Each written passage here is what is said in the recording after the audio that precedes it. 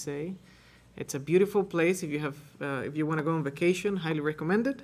And my wife grew up in the mission field. We mentioned this in the morning, but I want to repeat it here. Both of us were the product of missions, I would say it. My family was reached by a missionary from Kentucky who went to Costa Rica to plant a church. My family got saved, or some of my family members, I got saved there. And then the Lord called me to serve him. So I'm standing here, and I'm a missionary in Mexico because another missionary obeyed the Great Commission. And I want to challenge you because it would be wonderful to see more church members responding to the call of missions and going to the mission field. And my wife, she grew up in Mexico. She's a missionary kid. And one thing that I believe it's wonderful about her testimony is that she grew up in the mission field as an MK. Then she went to study for ministry, and then she went back to Mexico as a single missionary. And I believe that's also an encouragement for you parents. Many times we hear, if you take your children to church, they're not going to want to do anything with the Lord later on in life. Well, I believe that the Word of God is sufficient and effective. And children need to be in church, and they need to learn how to love the Lord and the ministry. So she grew up in the mission field. We lived in Costa Rica, got married in 2016. We lived there for 5 years. And I never thought that I was going to live in Costa Rica. We were living in the tropical paradise, and the Lord allowed us to build a beautiful house and enjoy the country and so on. And we were serving there part-time. I was working at an international company in human resources and serving in our church. And we were counseling. We believe that the Word of God is sufficient. In Romans 15:14 and Galatians 6:1, it tells us what the requirements for biblical counselors are. And you can read there. You should be filled with knowledge and filled with grace and with the right attitude. And as we were serving in Costa Rica, the Lord burdened our hearts to prepare others for the ministry. So I ended up quitting my job. And after seeking counsel and guidance, the Lord led us to serve at Ebenezer Bible College in Mexico. This is in Hermosillo. Hermosillo is a city in Sonora that is only about 6 hours down from here. So it's a short drive, wink, wink, mission trip. And maybe, we will see you there someday. We'll love to. And we were invited by this man. His name is Josue Guzman. He's the academic dean of the school. About 3 years ago, he was doing a master's degree in biblical counseling. He started that degree. Then he transferred to a PhD in theology. But when he was exposed to what the Word of God says about counseling, he thought, we need this in our school. We need to go deeper in what biblical counseling is. So he knew about us. He knew of our ministry in Costa Rica, and he invited us to teach online. Right around that time is when we were praying on a place where we could serve and teach biblical counseling to others. So we sought counsel. We spoke with him, and then we decided that this would be the place to serve.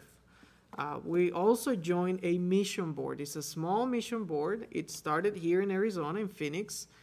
It's called Mexican Gospel Mission International. It was founded by Leonardo Mercado. If you have heard about the Mercado family, it was founded by him.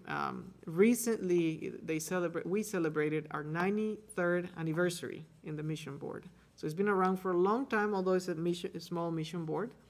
So we joined this mission board, and we made our way to Mexico in August of 2021. We have been there for 2.5 years. And maybe you're wondering, why leaving Costa Rica? Why didn't you do the ministry in Costa Rica? Well, we thought about that. Costa Rica is a very small country. There's only about 5 million people in the whole country. Less than 200 Baptist churches, and as far as we know, about 3 Bible colleges or institutes, but are very small. So when we were praying about teaching others on what biblical counseling is, one of the things that we wanted to do is teach at a place who had a good and solid theological foundation. Without a biblical solid theological foundation, you can't have proper biblical counseling, because biblical counseling teaches what the Bible says. So we discarded the option of doing it in Costa Rica. And also one thing that I like to mention about our ministry here is as we were doing ministry in my home country, we were counseling people. Our ministry was growing in the sense that we were getting a lot of people coming to us for counsel. But that also came up with a problem. We were having pastors in our area, and even a couple of hours away from where we lived, and these pastors and churches, they were sending us their sheep. They were sending us their people with problems. And it's not that we didn't want to counsel them, it's just that it's not the biblical model. The biblical model is that counseling should happen in the context of a local church and should be done by spiritual believers who have a proper knowledge of the scripture. So what we wanted to do more than anything was to be able to pass the baton and teach others. And I believe that's the biblical model as well in 2 Timothy 2:2, where Paul instructs Timothy that he should be able to be teaching faithful men so they can be teaching others. So that's why the Lord led us to Mexico. It was from the tropics to the desert. And it wasn't a difficult decision in the sense that it was clear that it was God's will for us to go there and teach others. Besides our ministry, and our main ministry is the Bible College in Mexico. The full name in Spanish is Instituto Práctico Ebenezer. We call it in English Ebenezer Bible College. The college has been around for over 50 years in Mexico. And we offer one degree, and it's a Bible degree. It's a theology degree. Students from all over Mexico, they come to the Bible school. They live there. We have about 50 to 60 students every year. And our main ministry is teaching counseling. We are developing and strengthening our curriculum. One of the goals that we have in the short to mid-term is to develop a master's degree in biblical counseling in Spanish. And I also like to mention this about the Bible College in Mexico. This college has prepared and sent missionaries from Mexico, fully supported by Mexican churches, to other parts of the world. We have students who have graduated and they're missionaries in Ghana, Africa, in Thailand, here in the U.S., ministering to the Hispanics in the States, to South America. And I see that, and I wanna share this with you because it is very encouraging to know that other countries are also sending out missionaries. It's not something that is only happening here, it's happening in other countries, and we get to be part of that. We are also teaching these students at our Bible college. We're teaching them how to go back to their churches in Mexico and to do proper counseling using the Word of God, not neglecting the medical aspects of what counseling involves, but to be able to teach the Word, to preach the Scriptures, and to disciple and counsel their flock. We're serving at Emmanuel Baptist Church, where my wife's father is the pastor. We're in charge of the young adults group. When we joined the church, they didn't have anybody working with the young adults, and it was quite a good number of young adults. And I believe it's something that happens also here in the States, that the young adults are the ones leaving the churches in the highest numbers. So we wanted to reach out to them, to disciple them, to minister to them. And we meet about every 2 weeks with them, have different activities. And also, I get to teach them Sunday school on Sunday mornings. And my wife teaches the young ladies at the church as well. We're leading an outreach ministry every Saturday. So every Saturday, we go from 9 a.m. to around 2 p.m. to a nearby community. It's kind of a rough area in the city of Hermosillo. It's called Round Rock or Piedra Bola. And we have a number of different things going on. We have a Bible club where we go and we knock on doors and we invite kids to come, and we do some games, then a Bible lesson, and then we give them something to snack on. We try to be healthy, so we give them fruits. We also have a discipleship. So some of the moms that come to the Bible club with the kids, we have some ladies in our church who are helping us, and they're sharing the gospel with them, and a couple of them have gotten saved. So these ladies from our church are discipling these other ladies. And then we also go and do door-to-door evangelism. That's still very effective in a sense in Mexico. And Mexicans in general, they're very kind. If you knock on their door and they may not want to do anything with the gospel, that they will hear you, what you have to say. So that's a blessing. And we get to do that every Saturday. As I mentioned, I'm doing the Sunday school classes with the young adults in our church. And these are some of the classes that we teach at the Bible school. So church history, life of Christ, poetic books, apologetics, counseling, and whatever is needed that we get to teach. One question that I often get asked is, does the school pay you? Well, they can't pay us because, we have been working with our religious visa, so we can't receive payment, number one. And number two, just to give you a perspective. So what we charge our students in Mexico for tuition, board, and room, for everything, it's $200 per month. That covers everything. And that has to cover also a little bit to pay the salaries of our Mexican faculty and staff. So we're making miracles with our finances down there. Why can't we increase the cost? Because we're trying to reach out to more individuals in Mexico. And northern Mexico tends to be more expensive than southern Mexico. So $200 for somebody living in the north, it is a considerable amount, but from somebody in the south, it is a lot of money. So we try to keep the costs reasonable. Praise the Lord, we are self-supported. The school is self-supported in the sense that what we receive from the payment from the students allows us to run the school, and that I believe it's a blessing. But we can be paid by the school, if that makes sense. Besides the ministry of the church and at the Bible college, we do mission trips. We recently took a team to Costa Rica on a mission trip. We do mission trips to nearby communities. And then we get to work on different things at the school, remodeling. There's always remodeling. We have the boys' dorm. It's 90 plus years old. So every summer we have to do a lot of maintenance. And we're praying. We want to build a new boys' dorm. So we're in the process of getting the paperwork for that. Because of my background in HR, when I was in Costa Rica, they allowed me to do some process improvement work at the school in the administrative area. And we have some other projects, including installing solar panels that we would like to do, and that way we could save some money in electricity and invest it in the school or paying better salaries for Mexican faculty and staff. The Lord has also given us opportunities to go to other places in Mexico and the States and provide workshops on what biblical counseling is.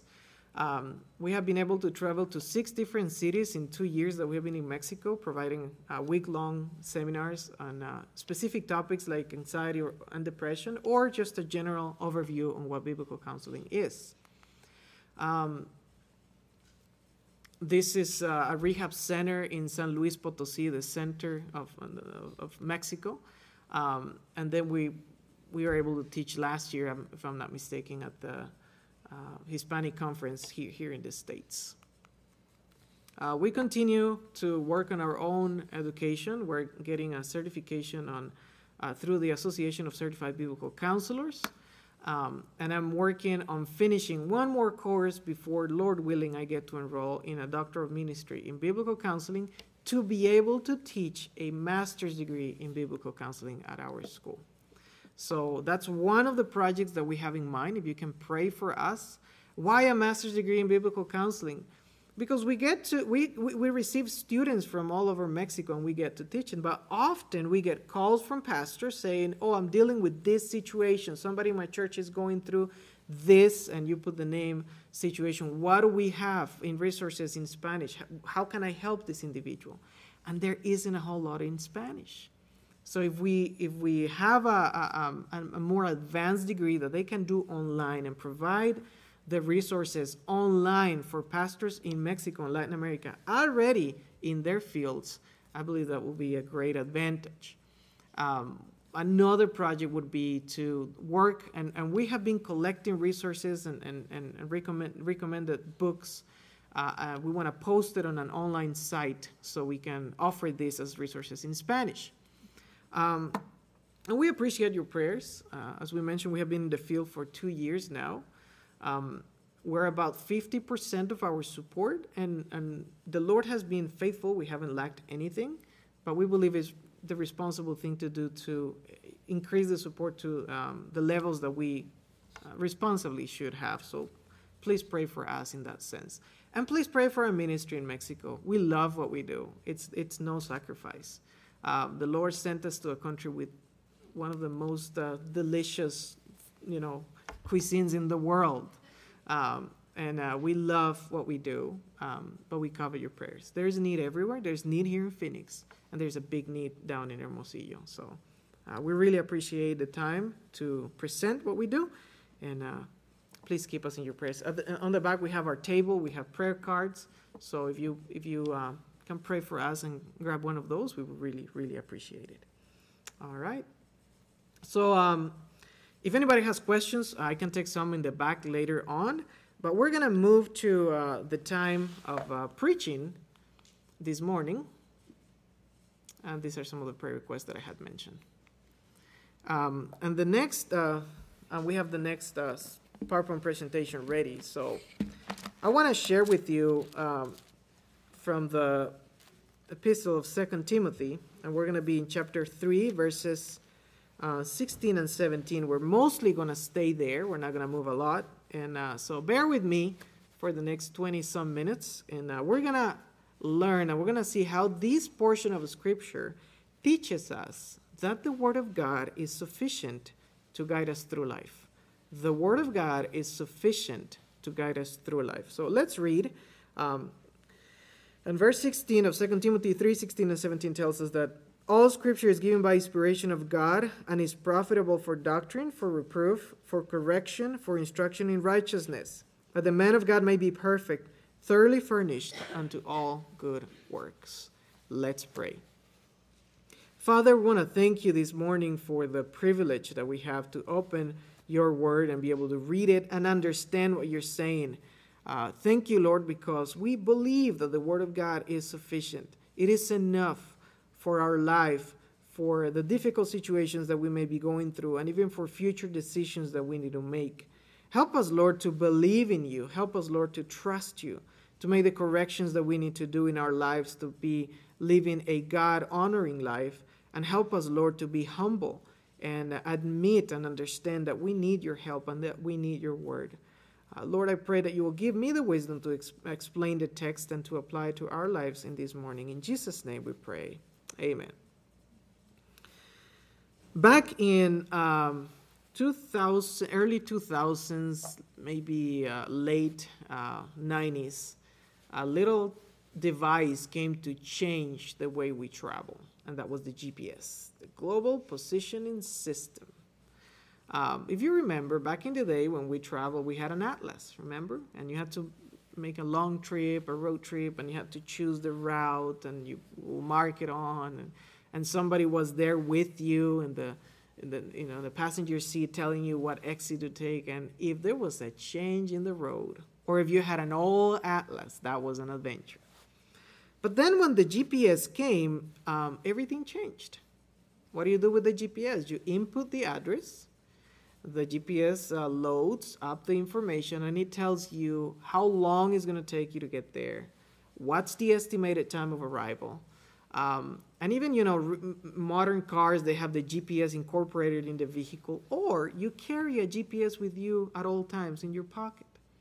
And if you have a good app, The app is going to even tell you, it's going to even teach you when there's a cop on the road, so you can slow down. So it really, it does a job of teaching. So the GPS, you input the address and it teaches you something. The routes, times, challenges and dangers on the road.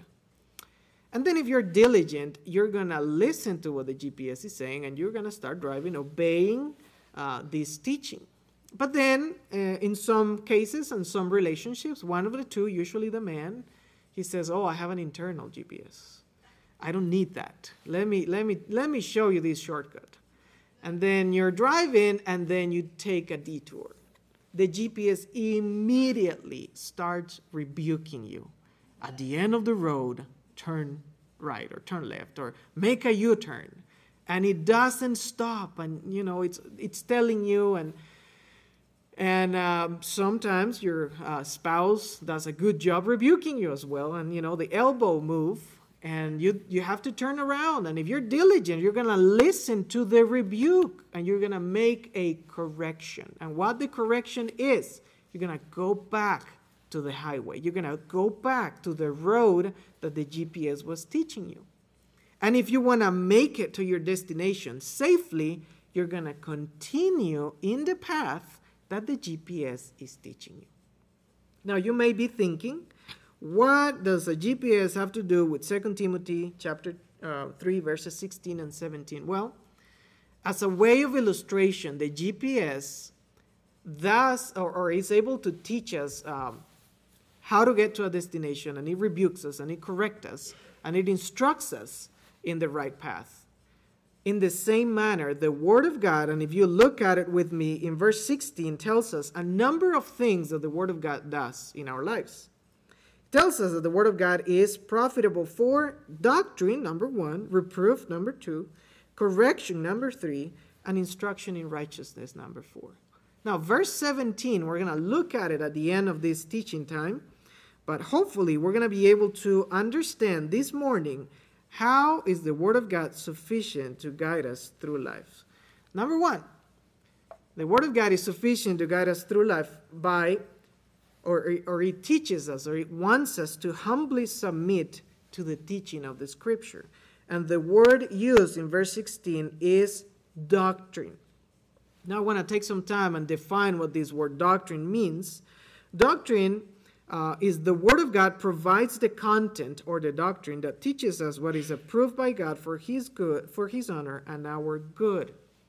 Now it is important, and I'm sharing with you that the Word of God is sufficient to guide us through life. One of the things that we commonly see in individuals is that they make a distinction of basically two worlds, the secular world and the spiritual world. And they will, if somebody comes with a question, what is the Trinity? Or what about the problem of evil? Or what about the deity of Christ? If a question like that comes to mind, most people are going to say, oh, let's go to the Bible. And they're going to look for doctrinal truths in the Scripture. But then when somebody has to buy a vehicle, or they want to get married to someone, or change a job, they may not go to the Scripture because they don't see it as a doctrinal issue. It's a life practice issue. And what I'm telling you here in this first point is that the Word of God provides the content or the doctrine, the truth that teaches us what is approved by God for His honor and glory. The Word of God teaches us in either principle or in a direct commandment absolutely everything that we need for life and godliness. Now, this doesn't mean that if you need to solve a chemistry formula or a engineering, you need to pass an engineering test. You don't go to the Scripture to find the answer to those formulas because the Bible is not a chemistry book. But whatever it has to say about numbers is true. In principle, what the Word of God is telling us is that if you need to find the truth, if you need guidance for any aspect of your life, you need to humbly submit to the teaching of the Scripture because the Bible is sufficient for doctrine, for whatever we need in our lives. So once again, going back to the three examples that I was offering you here a moment ago. If you need to buy a vehicle, you can pray and you can see what principles the Word of God is teaching us so you can apply it to your life and for your new vehicle search efforts. Or if you need to marry or you want to marry someone, well, you need to go to the Word of God and see what principles apply to that decision that you're about to make. Or if you need to change a job and you want a new job, well, there are principles in the Scripture that you can apply for your job searching efforts. And you name it. You can think of any area of your life that you're making a decision or that you need guidance, and the Word of God is going to give you that guidance. In 2 Timothy 2:15, now look at 2 Timothy 2:15. It's just a page behind. Paul is writing to Timothy once again, and he's telling him here in verse 15, study to show thyself approved unto God, a workman that needed not to be ashamed, rightly dividing the word of truth. And notice that Paul is telling Timothy to study to show himself approved unto God, someone that doesn't need to be ashamed. And he gives us a description. It says, rightly dividing the word of truth. So we need to be, in order to be making these decisions that will be God-honoring and that will be for your good, what is the requisite? The requisite is that you need to be studying the Word, because the Word of God is profitable for doctrine. How are we going to know the doctrine? How are we going to apply these passages to our Scripture and make decisions that would honor the Lord and that will be for our good if we don't know our Bible? When I was a teenager, my pastor in Costa Rica, he was a missionary, every Sunday he would ask before Sunday school, who read the Bible every day this past week? It was my least favorite moment of the week because it put me on the spot. It was embarrassing. And, many times he will say something like, you don't have to raise your hands. So it wasn't he wasn't trying to embarrass us, but he was trying to make us think that it is so important to be in the Word. And I want to challenge you just a little bit more. The Word of God is not just, or studying the Word of God is not just about reading. It's about understanding what you're reading and meditating on it. So I want to challenge you. If you're in a moment that you're making a decision and you're like, I have no idea what the Word of God has to say about this situation, can I encourage you to look at the Scripture and ask yourself this question for whatever situation and decision you're going through? What does the Word of God say about my situation? Stop for a moment and think. If you're like me, we all have challenges and difficulties. Maybe it's a work-related issue. Maybe you're having issues with a coworker. Maybe it's a business or financial decision, and you don't know what to do, and you're on the point that you're like, I'm in trouble. Ask yourself this question. What does the Word of God say about my situation? And I can assure you of something. It's not going to lead you to a sinful answer. If you look at the Word of God, it's going to lead you to a God-honoring answer that is going to be for His glory and your good. What does the Word of God say about raising a family? About a kid who is having problems at school, about a teenager that is rebellious, about a spouse that is distant? What does the Word of God say? I can assure you the answer is there. Your job and my job is like 2 Timothy 2:15 tells us, study the Word so you can rightly divide it and rightly understand and apply it to your life. So if we believe that the Word of God is sufficient to guide us through life, and the second thing that we need to do is not only look at the truth and understand what we're reading, but also be willing to yield to the reproof of the Word of God. And then this word, reproof, is not something that we commonly use, maybe not too often in our language. But what is reproof? One of my professors at the school, he used to define it this way. God's word shows us our sin, makes us see our responsibility, and call us to repentance.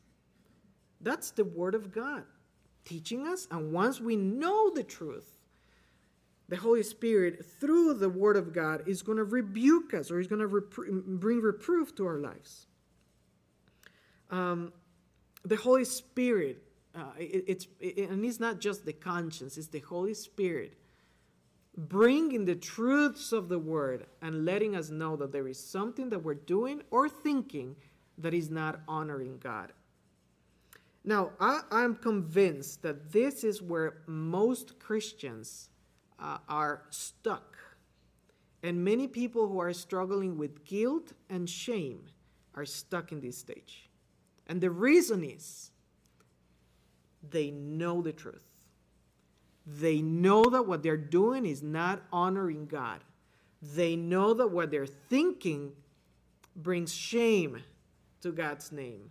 They know that the friendships that they have are not helping them grow.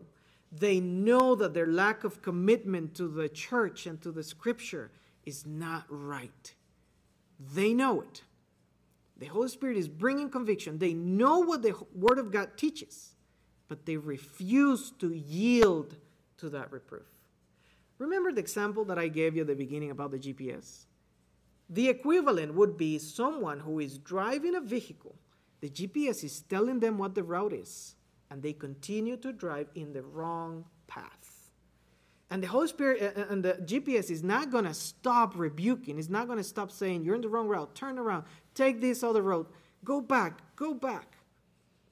And you're listening to it through your speakers, and people around you in the vehicle may be telling you you're going the wrong direction.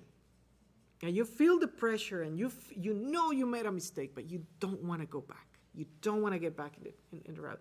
It is the same that we go through when the Holy Spirit is bringing His reproof, and we don't yield to it.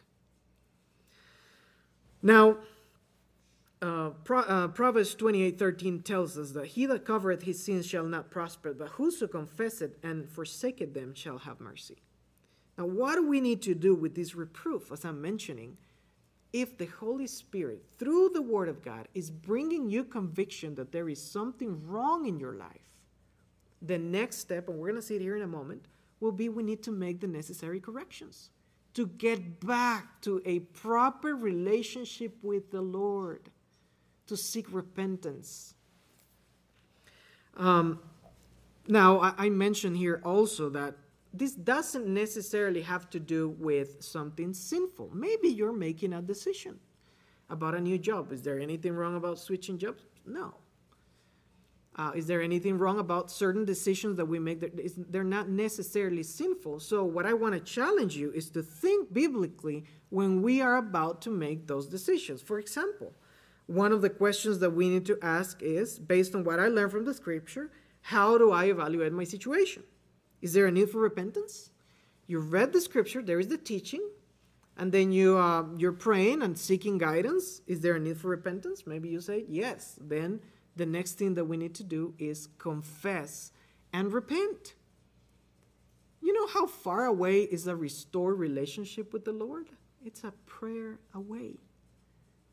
Praise the Lord, we don't have to go to the other side of the world and take a long walk to a sacred site to be cleansed for our sins, or to have a reconciled relationship with the Lord if you're already one of His children.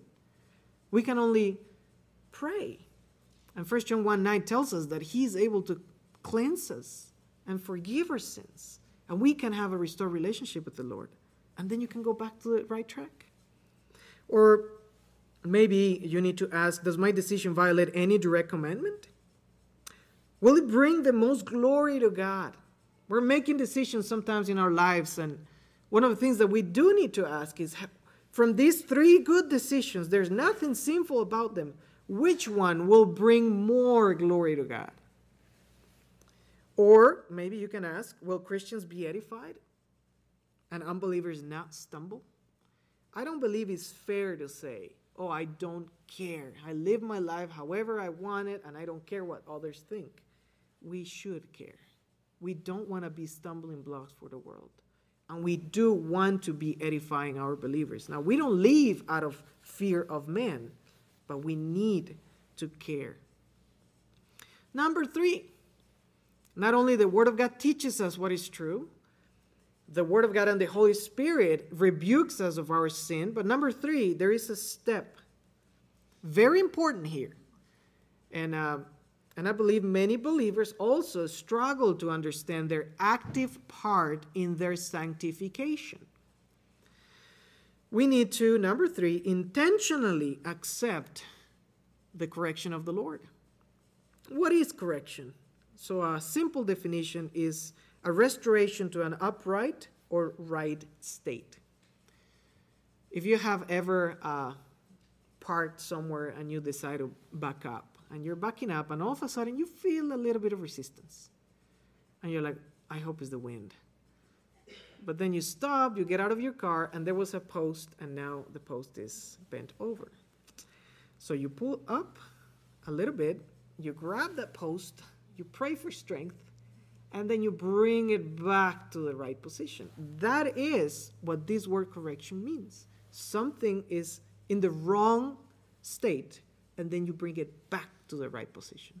Just as fixing a bent post, we need to make some corrections. Now, one thing that we have seen in counseling is people that come to us or that ask us for prayer because they're struggling with a life-dominating sin, and they want to get rid of it.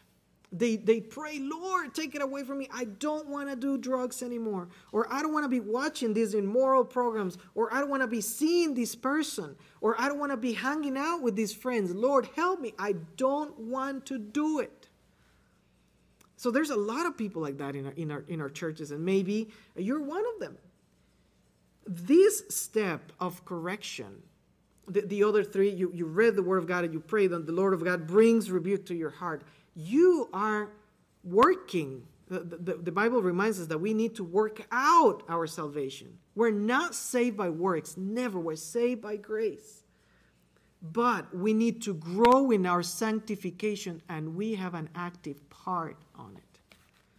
And let me give you an illustration so we can understand this point. There was a man who was addicted to tacos. And he had taco posters in his room. And he had taco holders to put his cards. And the screensaver of his phone was a taco. And every day he would have a taco de cabeza in the morning and tacos al pastor in the evening. And he went to the doctor. And he had cholesterol problems and all kinds of things. And the doctor said, you have an addiction. You have a problem. You need to do something about it. So he went back to his room, and he was a Christian. And he prayed, Lord, I don't want to have a taco addiction anymore. This is giving me problems with my family and my health. And I can't stop thinking about tacos. And he said, amen. And he went to sleep. The next morning he got up, and he put his tacos shoes on. And he looked at his taco poster, and then he grabbed his phone and he looked at the taco, and then he drove through the same street that he drives every day with taco stands, and he smelled the tacos. And he was tempted, but that was so good. And then he went back to his job, and he had all kinds of taco figures. He got out of work, and his old friends invited him to go for a taco. And he said, you know what, I'm going to go to the taco stand, but I'm not going to eat tacos. I'm just going to be there. Once he was there, somebody offered him a taco, and he said, I'm just going to smell it. And he smelled it, and he put it back. And then second thing he did is, you know what, I'm not going to swallow it. I'm just going to chew on it. So they gave him a taco, and he just kept it on his mouth, but the temptation was too great, and he finally swallowed it. And then he cried out, Lord, why do you made me fall into this terrible addiction of tacos again? Now, I want to ask you this question. Did God fail him? Was it God's fault that he fell into this temptation and he sinned? It wasn't. He did not intentionally accept the correction and made the proper changes in his life. So he would be away from this thing that the scripture and counselors and people that loved him had told him, you need to stay away from it. Maybe he listened to the rebuke, but he didn't do his part in his active sanctification. How do people change? What do we do? Well, Ephesians chapter 4, Romans chapter 12, and Colossians chapter 3. And for the sake of time, we're not going to go to those passages. I'm mentioning to you in case you want to take notes. How do people change? We put off the old man. We stop doing what dishonors the Lord and what is not good for us. Number 2, we think appropriately what the Word of God tells us to think. Romans 12 tells us that. And number 3, we put on the new man. We think and do the things that honor the Lord, and we do it for His glory. Now, biblical change is not just a change of behavior, it's a change of heart. And we do it for His glory, and we cannot do it alone. We need His grace. We need His help. But you, if the Lord is convicting you of something that you need to change, you need to obey Him, and you need to willingly accept the correction and make the necessary changes.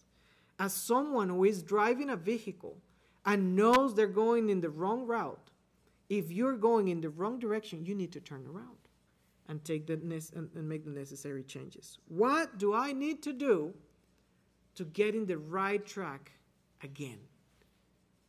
What friendships, what habits, what things that we look at, what people that we talk to? What do we need to do to get in the right track back again? And number 4, and lastly, we need to diligently continue in the right path. This is instruction in righteousness. Look at verse 16. All scripture is given by inspiration of God and is profitable for. We saw doctrine. Number 2, reproof. Number 3, correction. And number 4, instruction in righteousness. What is instruction in righteousness? Is to continue walk in the right path. How? Trusting in the Spirit's guide.